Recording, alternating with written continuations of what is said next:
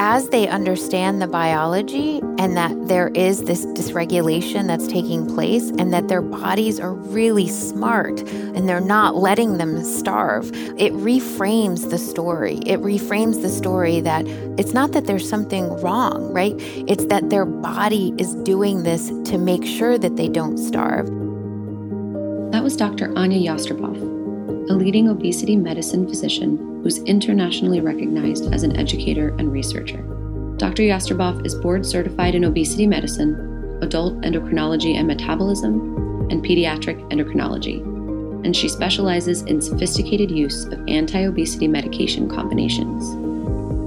You're listening to Weight Matters, where we unpack the science behind our weight, why it matters, and the effects it has on our health, psychology, and society.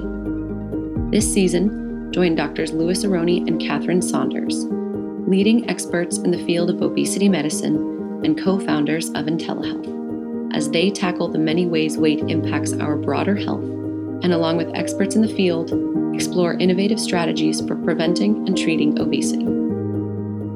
In this episode, Dr. Jastreboff discusses the important shift that happens when people start to view obesity as a chronic disease and treat it accordingly. She also shares some advancements that are shaping the future of the field and explains how she approaches treatment of children and adolescents. We're glad to have you along for this journey. There's a lot to discuss, so let's dive in.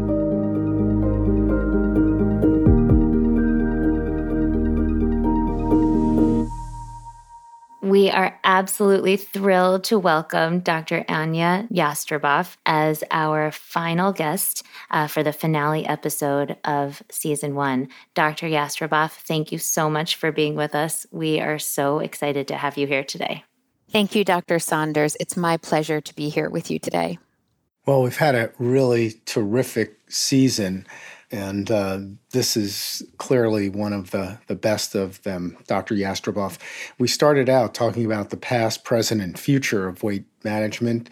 We then went into nutrition science. We talked about medical treatment of obesity and obesity bias. Next, we spoke about cancer and how body weight influences the risk of cancer. We talked about the predatory diet industry. Next, we went into the carbohydrate insulin model of obesity, and we talked about both sides of it, the pro and con.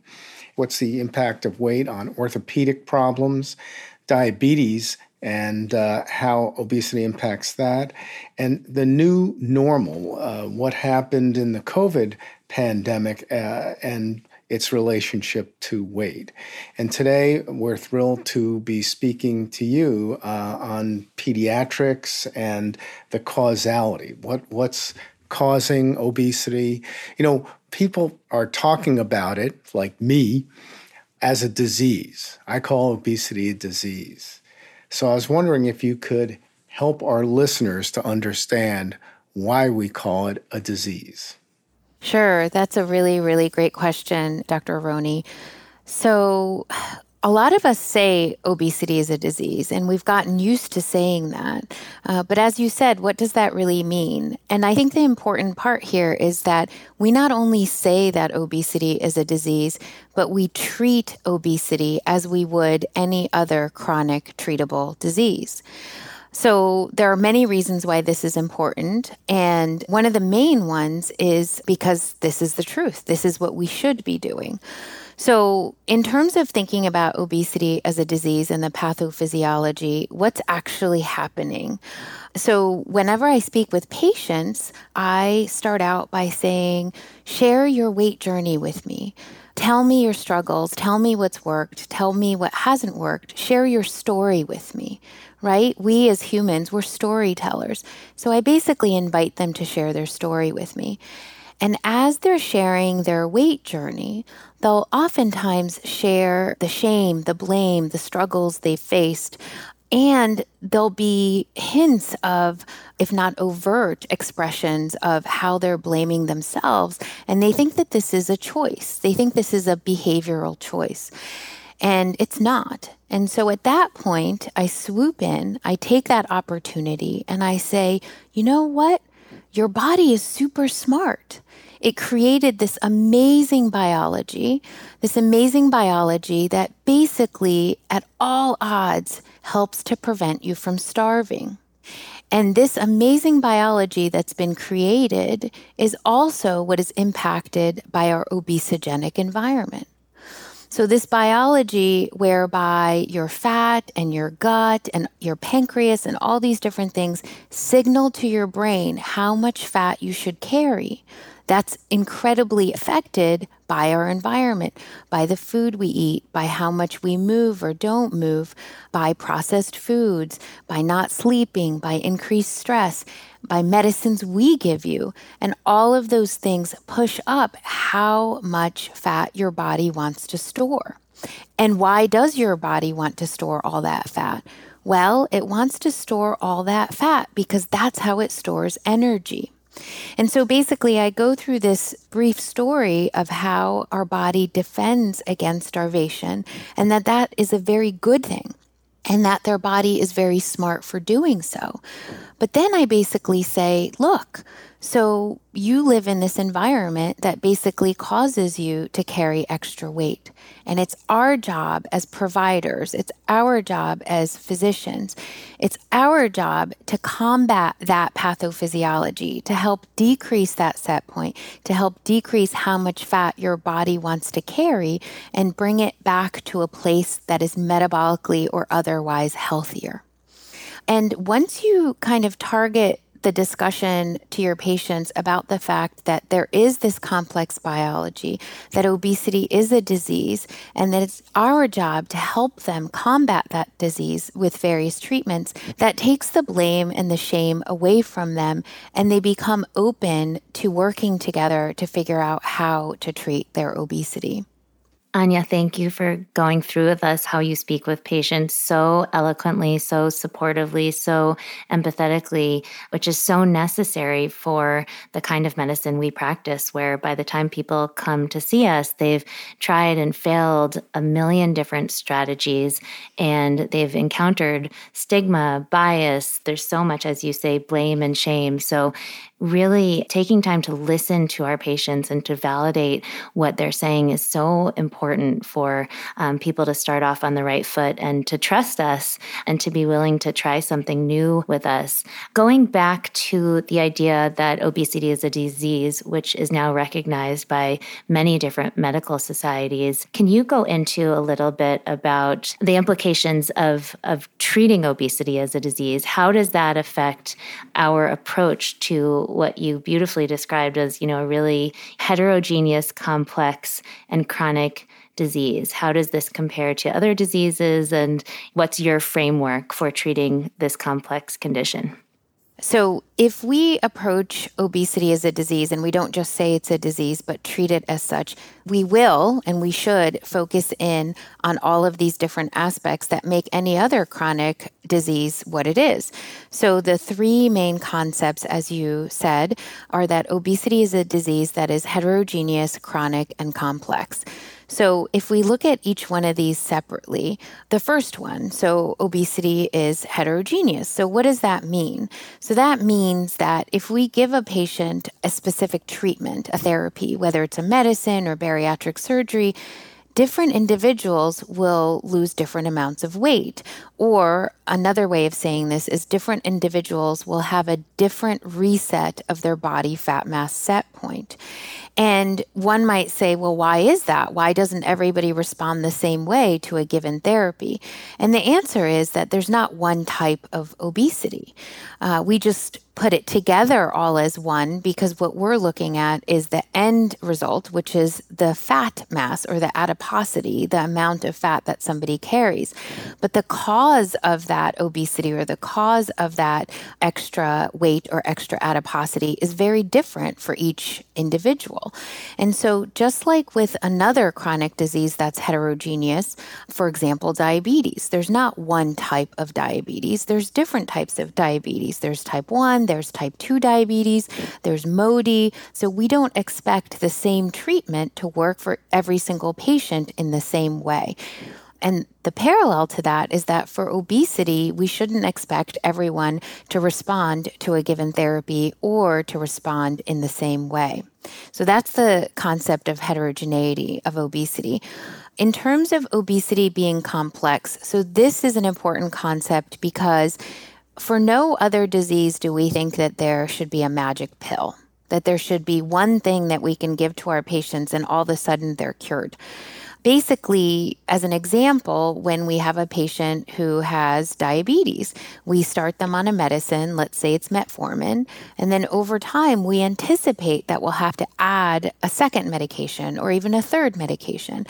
And for obesity, up till recently, the thought has been, well, we just need one magic pill. We need something that can cure obesity. And why would we expect that? Obesity is a complex disease, just like any other disease. And so the idea is that we need more than one medicine. So we would start with one, and then after a given period of time, we would add another, and then potentially a third or a fourth. So we should anticipate that most of our patients will need combination pharmacotherapy for the treatment of obesity. They may even need bariatric surgery with combination pharmacotherapy. So we can't expect that there'll be this one magical pill or shot that will cure our patients. And in fact, there is no cure for obesity. And that leads us to the last concept, which is that obesity is a chronic disease. So why is this important? So if we treat any other chronic disease, we anticipate that we'll have to treat that patient over a lifetime. So in the same way, for obesity, just because somebody loses weight does not mean that their obesity is cured. It means their obesity is in remission. So just as we treat a patient who has hypertension and we give that patient a blood pressure medicine and their blood pressure improves, what happens when we take that blood pressure medicine away? One might say, well, why would you ever do that? Their blood pressure is better. Why would you stop the medicine that's helping them? But when we talk about obesity, whether it's patients or providers, they'll ask, well, the patient lost weight, so can't I just stop the medicine? And the answer is no, because we're not treating to weight loss. We're treating to resetting the set point. And so if we stop the medicine, that weight set point or how much fat our body wants to carry goes back up. So if we stop a medicine, then the weight gain recurs. So let me back up a little bit and talk about set point. So when we talk about the disease of obesity and this concept of set point, what does that mean? Well, our body has peripheral signals from our gut, from our fat cells, from all sorts of different nutrient sensing cells. And it basically signals to our brain our energy state, how much energy we're carrying, how much energy we're expending, and how much energy we may want to store.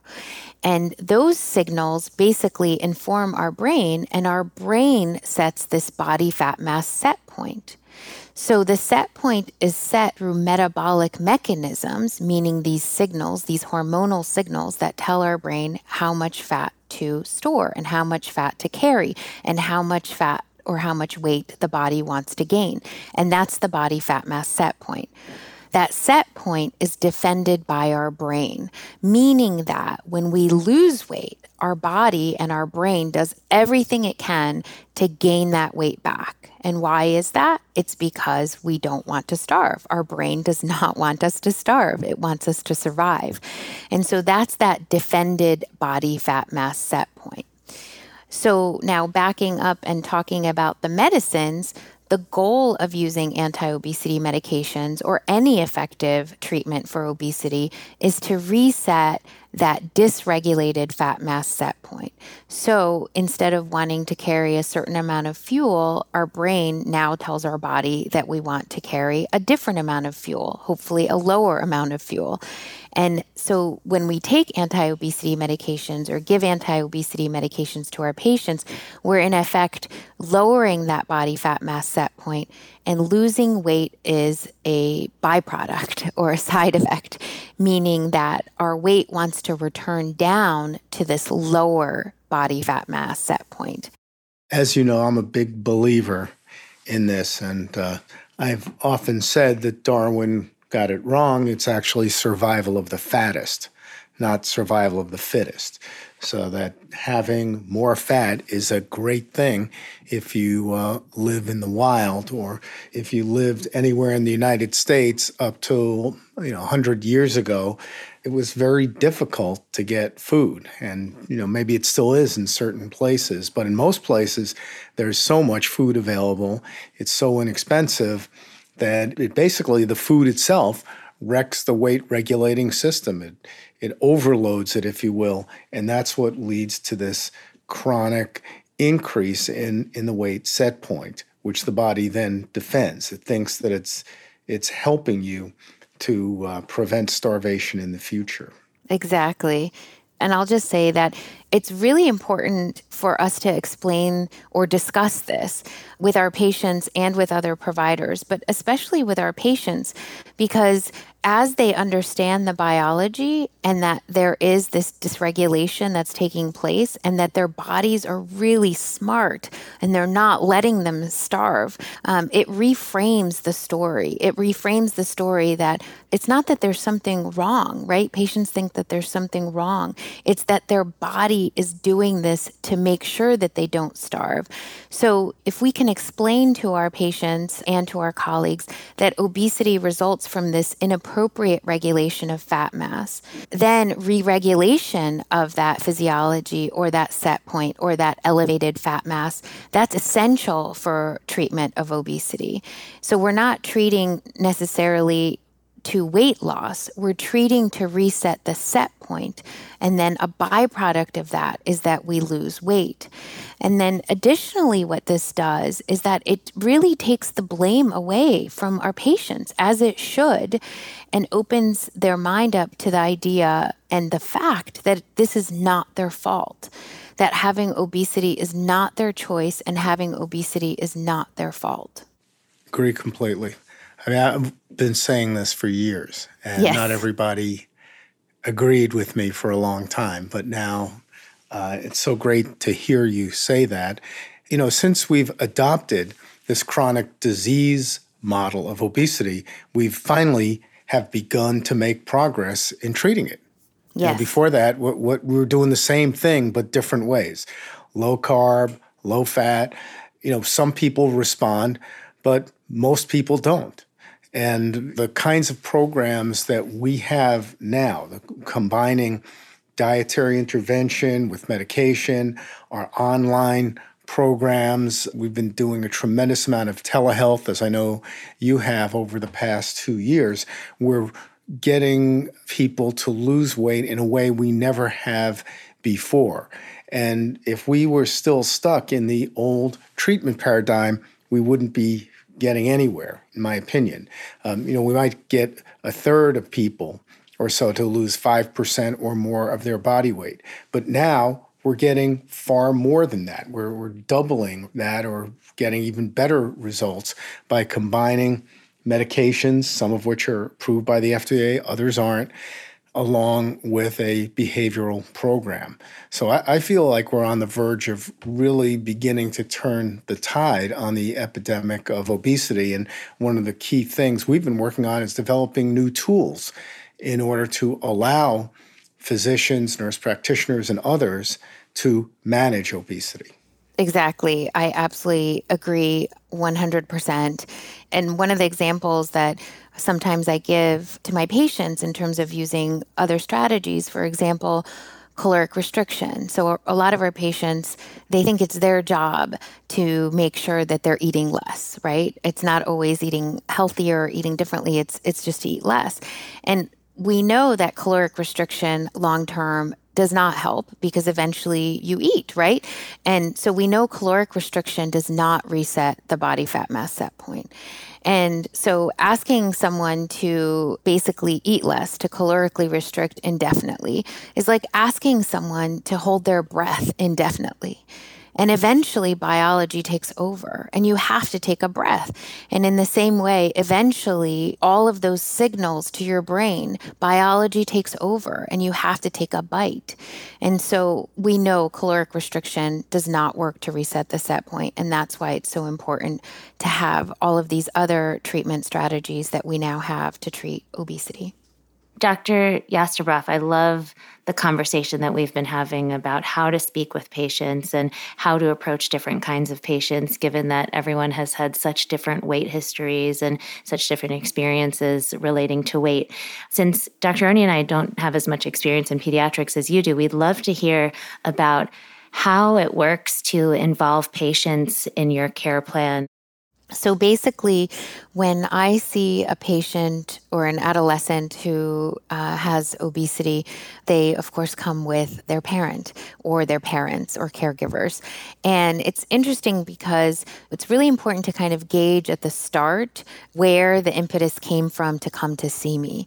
And a lot of the time, it's a little bit specialized because most of the patients I see, they know that I'm the doctor who has the knowledge and the ability to prescribe anti-obesity medications, whether they're my adult patients or my adolescent patients.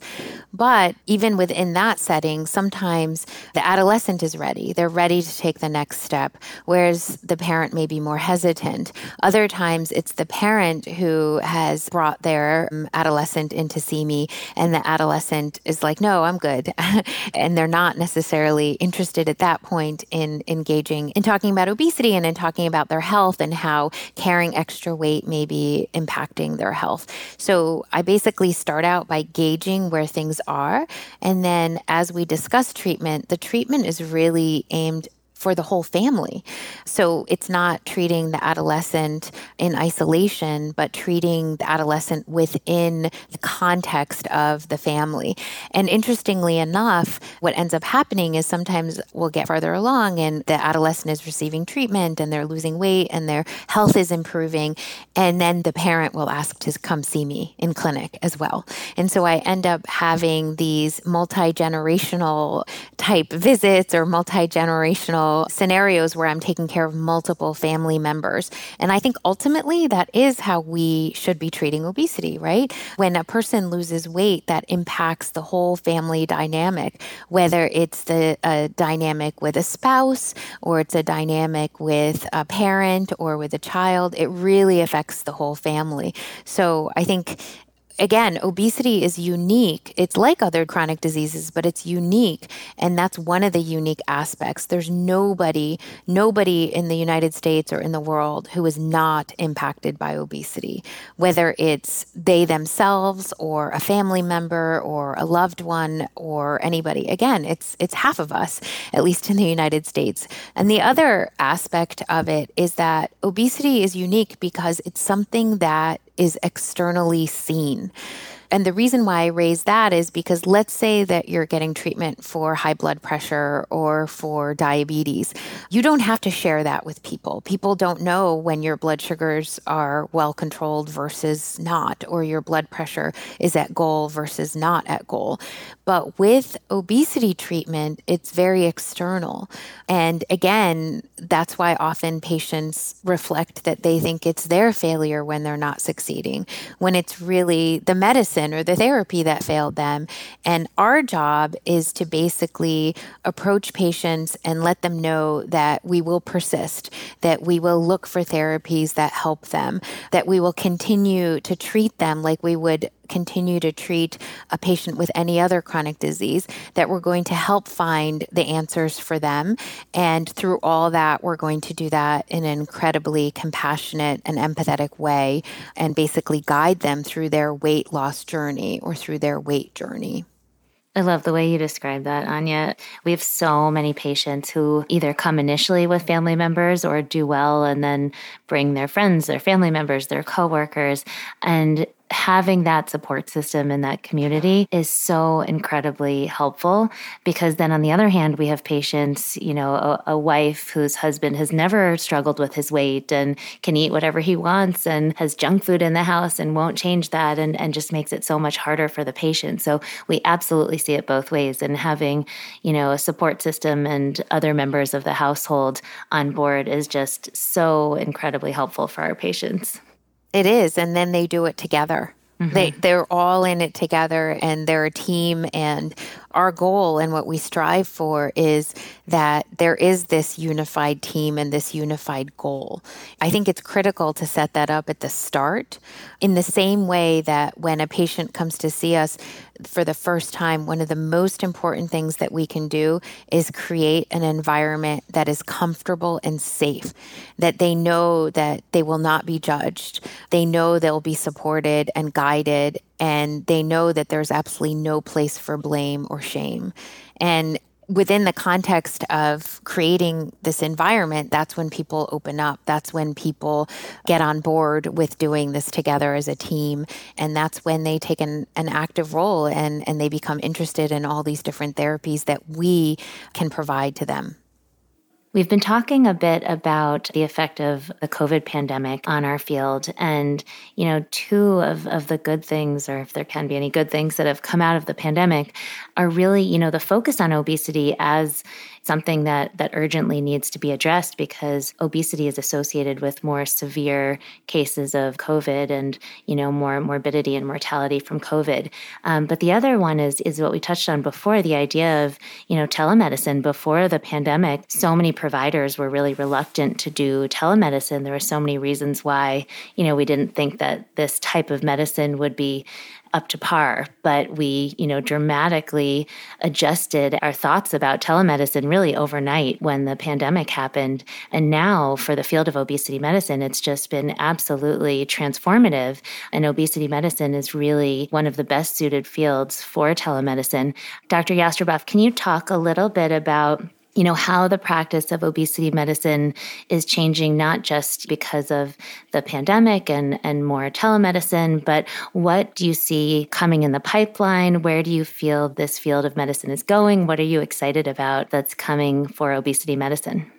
I think that we are going to talk about the medications that are down the pipeline. But in addition to that, it's what you're speaking about in terms of how COVID has transformed the way that we deliver our care to patients, the way we deliver our care to patients who have obesity now virtually.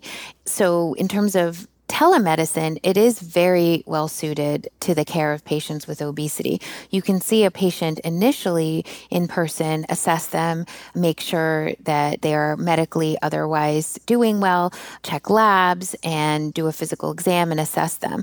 And as you start medications, oftentimes it's extremely helpful to have check-ins to see how they're doing, to assess side effects, and make sure that they're on track and they're doing okay with the therapies that you initiate. And what telemedicine or virtual types of care have provided to us is the ability to do those check-ins and the ability to monitor their progress through various technology-based platforms. So one positive thing that has come out of the COVID pandemic is the way that we now deliver care for our patients with obesity using telemedicine. And I do know that there are, other tools that are being created for that as well. Yeah, I mean, there are a number of approaches that are working. As you know, we've been working on something for a number of years that we think is got all the tools you need to manage patients. And we've studied it in its preliminary form. We've studied it up at the Brigham and Women's Hospital, and we're now going to be doing an implementation project there, which we're very excited about because we think this is on the road to having this type of program, or, we have an app, but we think that making this available to physicians and other healthcare providers, it will transform healthcare by making treatment of obesity readily accessible to them. So instead of waiting until people develop the diabetes, hypertension, hyperlipidemia, or the hundreds of other illnesses that we associate with obesity, they'll start treating it right away because they have the tools in their hands. I think that all of these tools that are being developed are amazing, and they have the potential for really transforming the way that we are able to care for our patients with obesity. And the difference with obesity as compared to other chronic diseases is that obesity affects so many individuals. By 2030, half of Americans, so 50% of Americans will have a BMI of greater than 30. And so it's critical to create these types of tools and platforms, because how are we going to be able to support half of the patients or half of the individuals in the United States? How are we going to be able to provide care to so many people who need that type of care? And so I think when it comes to obesity, we have to think creatively, and we have to design these types of tools in order to support basically more than half of our population. It's a great point. At this point, I'd love to shift gears for a minute to talk a little bit about pediatrics before we talk about the future, just to kind of highlight where we are right now, not just with adults, but with kids, and really highlight the urgency of treating obesity. Since you treat both adults and kids, Dr. Jastreboff, can you give us the latest in terms of what's happening with trends in pediatric obesity? What's the latest in the field? What's going on in the pediatric world? Sure. So unfortunately, 1 in 5 adolescents have obesity in the United States. And we know that if you develop obesity at a younger age, whether that's in childhood or adolescence, you have a much higher chance of having obesity in adulthood. It's extremely high, and it's very worrisome. And we know that obesity is a disease that affects us across the lifespan. It's one of the reasons why when I pursued training in both pediatric and adult care. And I think in terms of obesity in pediatrics, the COVID pandemic has especially had a significant impact on children. Initially, obviously, when we were all locked down and we didn't know what was going on and the impact that the virus would have, children weren't going out to play. They weren't moving. They weren't doing the things that we encourage them to do. And it's had a disproportionate impact on children, and especially children with obesity. In terms of focusing care in the pediatric or adolescent population, I think it's a really unique opportunity, because there's the question, at some point, our set point changes, that body fat mass set point changes. And what if we target that set point earlier on? We target that elevated or dysregulated fat mass set point prior to puberty or during puberty or shortly after puberty, when there hasn't been the situation where you have years of carrying excess adiposity. Do we have more of an opportunity to actually impact long-term the development of obesity or the continued impacts of obesity? The other aspect of pediatric obesity and adolescent obesity is that we're seeing more and more diseases that used to be only associated with adulthood. So, for example, type 2 diabetes. It used to be that that was a disease that occurred in adulthood, not in childhood, whereas type 1 diabetes was more likely to occur in childhood. And now what we're seeing is that type 2 diabetes and other metabolic diseases are occurring much earlier due to the increased prevalence of obesity in that population. Recently, there was a study published. It was the outcome of the Today study. And it's really tragic in terms of the outcomes in these children who are now in their early 20s, and they're experiencing cardiovascular effects, kidney effects. Again, the types of things that we would not usually see in children, we're seeing now in these young adults, not 50-year-olds, but individuals who are in their 20s. So extremely powerful story, and I think yet another reason why we need to intervene early. So in terms of the treatments that are available to children, obviously, We have bariatric surgery for both children and adolescents, depending on the center. But now, of course, the push is also for some of these new medications that are coming out for adults that are either just recently FDA approved or submitted for FDA approval. The encouragement is to have those medications investigated in adolescents and then eventually in children, and to not delay the opportunity for helping to treat children and adolescents with obesity. So basically to investigate, test them for safety and efficacy in these younger populations so that we can intervene early before obesity sets into adulthood. I think that really, it makes a lot of sense. Unfortunately, there's been a tremendous amount of resistance to treating children more aggressively rather than trying to prevent it from getting worse. But we can talk about that another time, is the way that children are being treated medically. And it's kind of a double standard, where everyone's saying we've got to do more, but nobody's doing anything. Looking into the future, now that we have more effective treatments and we have, medications that are associated with more weight loss than we could have ever imagined, how do we actually expand access to this treatment, and what will work to normalize people actually coming to get treatment? Dr. Saunders, that is an excellent question, and I think one that is on a lot of our minds. And access to care and access to sophisticated care is really critical. None of us learned any of this in medical school. None of us even learned any of this in residency. And fellowships for obesity medicine are new. The first one was established in 2007 at Harvard.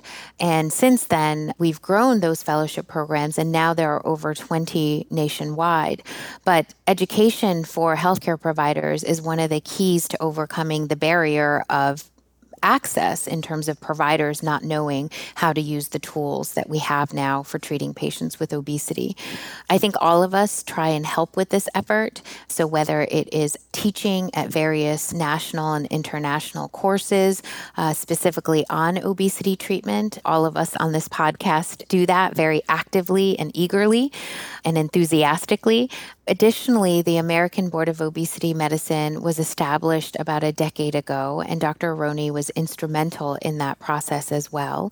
And one of their efforts is to create more of these fellowships to be able to help educate more providers in terms of how to care for patients with obesity. And I think once we create more providers, it will be a process whereby those providers will teach other providers. Another barrier is access to care in terms of the cost of these medications. So a lot of us are testifying on a local level or on a national level to try and get insurance coverage for these various treatments of obesity, whether that be anti-obesity medications or bariatric surgery. And that will also help in terms of access because, of course, if insurance does not cover medications, then it's extremely difficult to have access to them, and it's not possible to pay for these long term. So additionally, the expansion of telehealth and tools that our patients can use remotely has also been very helpful in terms of obesity care. And I think it will continue to play a critical role in terms of caring for our patients with obesity. And again, not everybody lives close to a city or close to a place that has a weight management center or comprehensive multidisciplinary center. In fact, most of our patients don't live in places like that. So I think virtual methods or telehealth methods, remote methods help our patients who don't usually have access to those types of treatments, and individuals who may specialize in caring for patients with obesity. And I'll also add that as we're embarking on education and as we're embarking on training providers to be obesity medicine physicians or obesity medicine specialists, it's also important to remember that a majority of obesity care is actually going to come from primary care. So in the same way that a majority of individuals who receive care for their diabetes don't necessarily see an endocrinologist or a diabetologist, the front lines of care for those patients are primary care providers. And so we really need to focus our efforts on helping primary care providers as they begin to treat patients specifically for their obesity, and then refer to obesity medicine experts or endocrinologists or others who have additional training in obesity medicine. Dr. Jastreboff, we completely agree. And this is one of the reasons why we are working so hard at IntelliHealth to develop all of the functionality that we have in our software platform, Evolve, because there aren't enough obesity medicine specialists like us. So it has to be primary care doctors and other specialists who take on some of the obesity treatment. So in order to make it as easy for them as possible, that's why we've utilized connected devices, the ability to collect data in many different ways, personalized treatment plans, medication decision support, so that people can go to their primary care doctor and, as you said, at least get started and use maybe more simple ways of treating obesity to get started. And then if that's not enough, refer to an obesity medicine specialist, but at least to, scale and democratize access to this kind of obesity treatment that unfortunately is not being taught in medical training fast enough. We need to use technology in order to expand to primary care and other specialties. So it'll be exciting in the next few years as we develop and other telehealth companies develop to be able to really expand access to this type of care. Yeah, I absolutely agree in terms of creating all of these extra and supportive and amazing tools for primary care. If you think about it, they are the front line. They are the front line, and they are going to be taking care of a majority of patients with obesity. And again, that's the way that it is for a majority of chronic diseases. And so if we can empower those providers, both with the education and the knowledge, but also the tools to help them do what they do best, then that is going to be critical in our fight against obesity. Thank you so much, Dr. Jastreboff, for being with us today for the season finale. We really appreciate the eloquent way that you explain the pathophysiology of obesity and, how we speak with our patients about it and how we treat it and what we have to expect in the future. We would love to have you back sometime. And thank you again for being with us. Thank you. Thanks so much. Dr. Saunders and I would like to thank our listeners for tuning in this season. Thank you for listening to Weight Matters. We hope you've enjoyed this episode. To learn more about how Dr. Saunders and Dr. Aronne are working to transform specialized treatments for chronic conditions through the best in medical science and advanced technologies, visit intellihealth.co/podcast. And be sure to follow, rate, and review this show wherever you listen to podcasts.